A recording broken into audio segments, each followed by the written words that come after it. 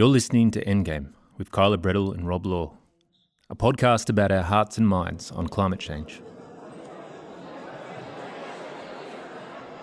I'm sitting on a hard plastic seat in the front row at the local town hall in Castlemaine with about 200 others on a Thursday night in 2019. It's been billed as a climate emergency information session. Wow, this is so great.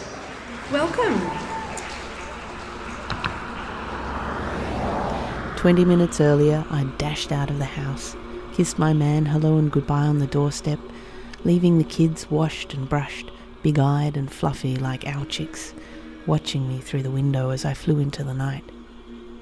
I'm worried for them and how they'll get on as climate change intensifies. I've been reading about ecological and social collapse on a global scale, but I want to get a better sense of how it might play out locally. I've never been to a community meeting before.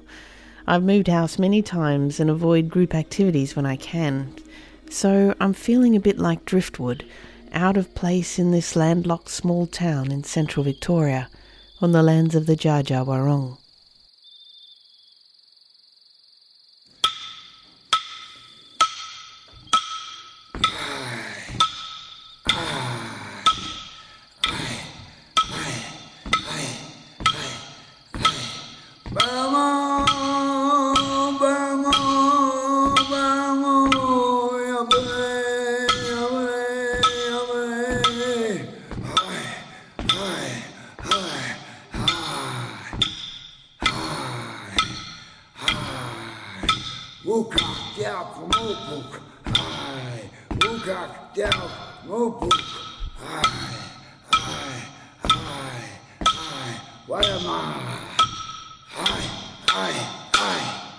Thanks very much. Yeah, my name's Rick Nelson. I'm a descendant of the Jara people who spoke the Dja Dja Wurrung language. So I'm here to give you a little welcome tonight.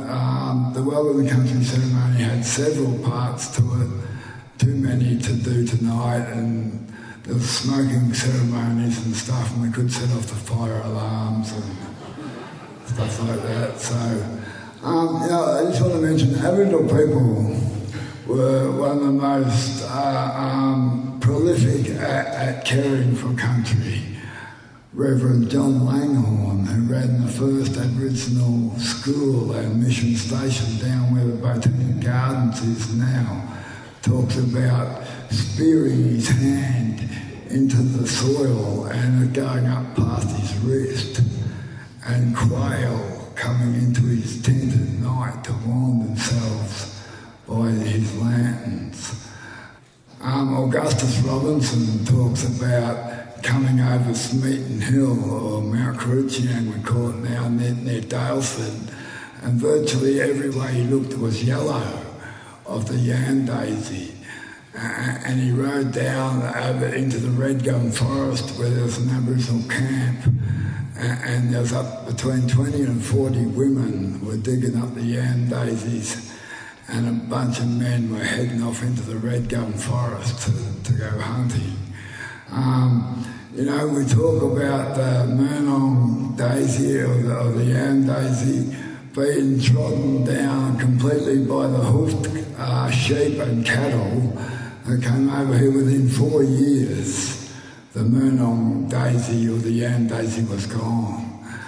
I was over in Maryborough 2 weeks ago doing a talk at the high school there, and we went for a walk out the back of the high school. We found patches of 10 yam daisies here, 5 over there, 6 or 7 over there.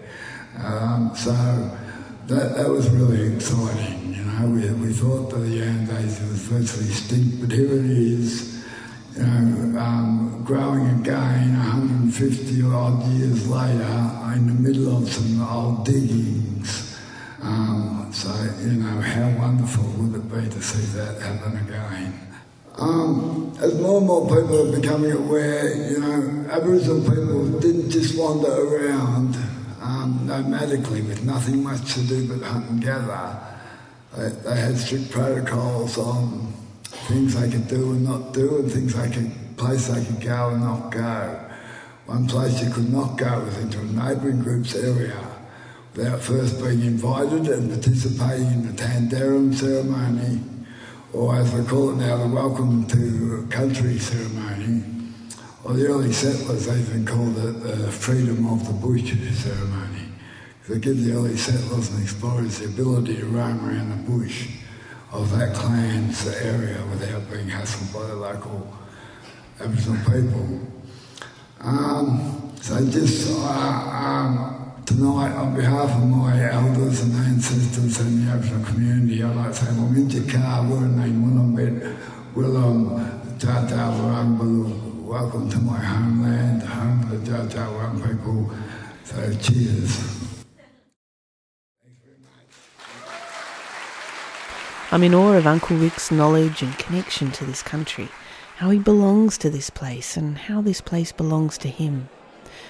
Waking up to climate change has also opened my eyes to the sudsy walls of the bubble I've been living within, how little I really know about where I live and the people I live alongside. In the crowd tonight I recognise lots of faces I've never spoken to, people I've seen waiting for their kids outside school or at the supermarket. I'm sure I've even seen the man walking onto the stage right now. Thank you, and thank you to Uncle Rick for the Welcome to Country. Later I look him up.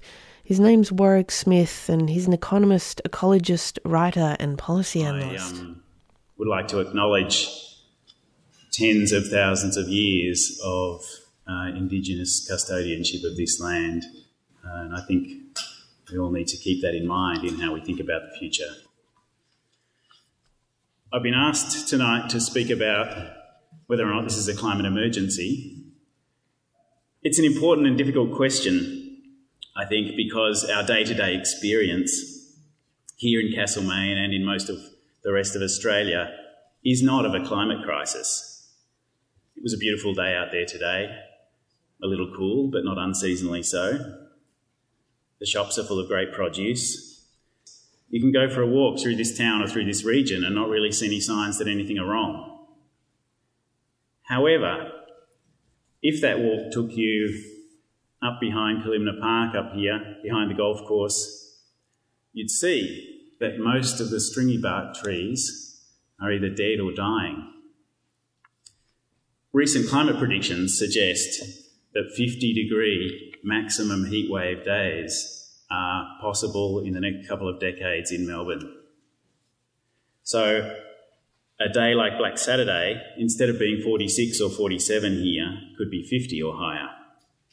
4 degrees might not seem like much, but for living things, the difference between mid-40s and 50 is profound.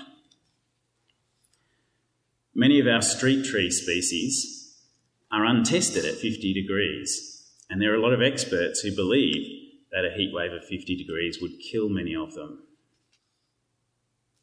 The death of street trees would in turn increase the temperature of the town because vegetation has a cooling effect, not to mention how the town would look and feel without them.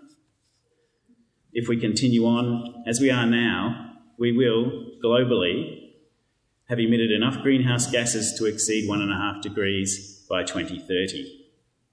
This gives us 10 years to completely change how human beings are in the world, including our emissions, but more than that, our relationship to the natural world as custodians instead of as exploiters. 10 years is a very short space of time for such a task and requires very rapid and profound action. If we wait another 5 years, or even the 3 years it will take to vote out the current federal government, it will be too late. We need to start acting now, both to prevent the worst effects of climate change and to be ready for the impacts we know are coming, no matter what we do. A final few words from me as an economist. If the street trees die, and or the bush around here dies, people will stop moving here. Some people will leave. The moment there are more people leaving this town than there are coming here, real estate prices will crash. Stores will struggle and some of them will close. Those left behind will be financially stranded in a town where you can't sell houses. If we fail to act, this scenario is almost guaranteed at some point in this century. Even us, in our privileged, opulent position, could be profoundly personally affected by climate change within the next few decades. Spare a thought then for the countless millions throughout the world who are less privileged than us, more vulnerable, less able to adapt or move or turn on an air conditioner. Is this an emergency? It may not be like a bushfire, but it threatens lives and livelihoods and requires an urgent shift from normal day-to-day behaviour. It seems that emergency is not a bad word to me. Thank you.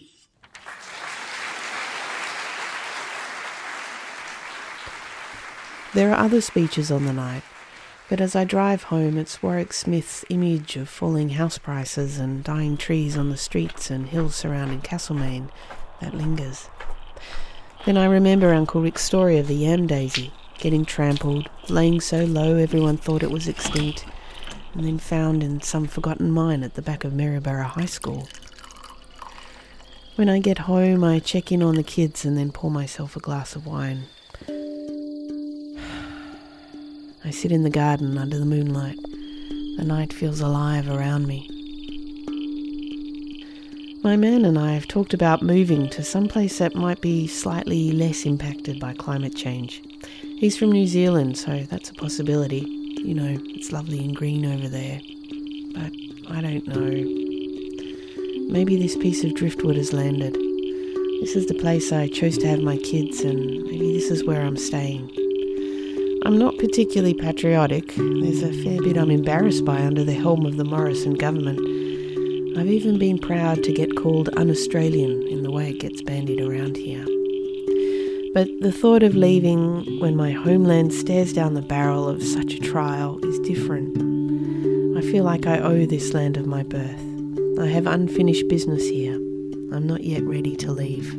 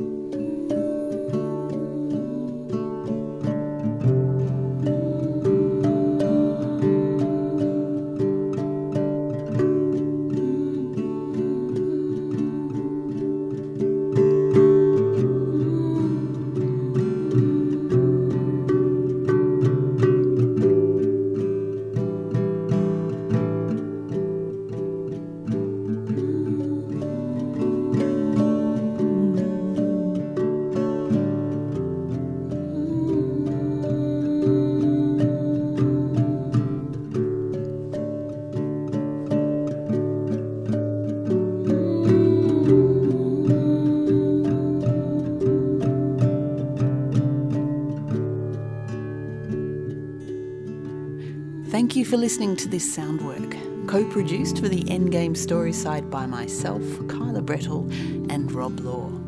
To find out more about this show, the project, or to listen to more, go to our website, endgamepodcast.net.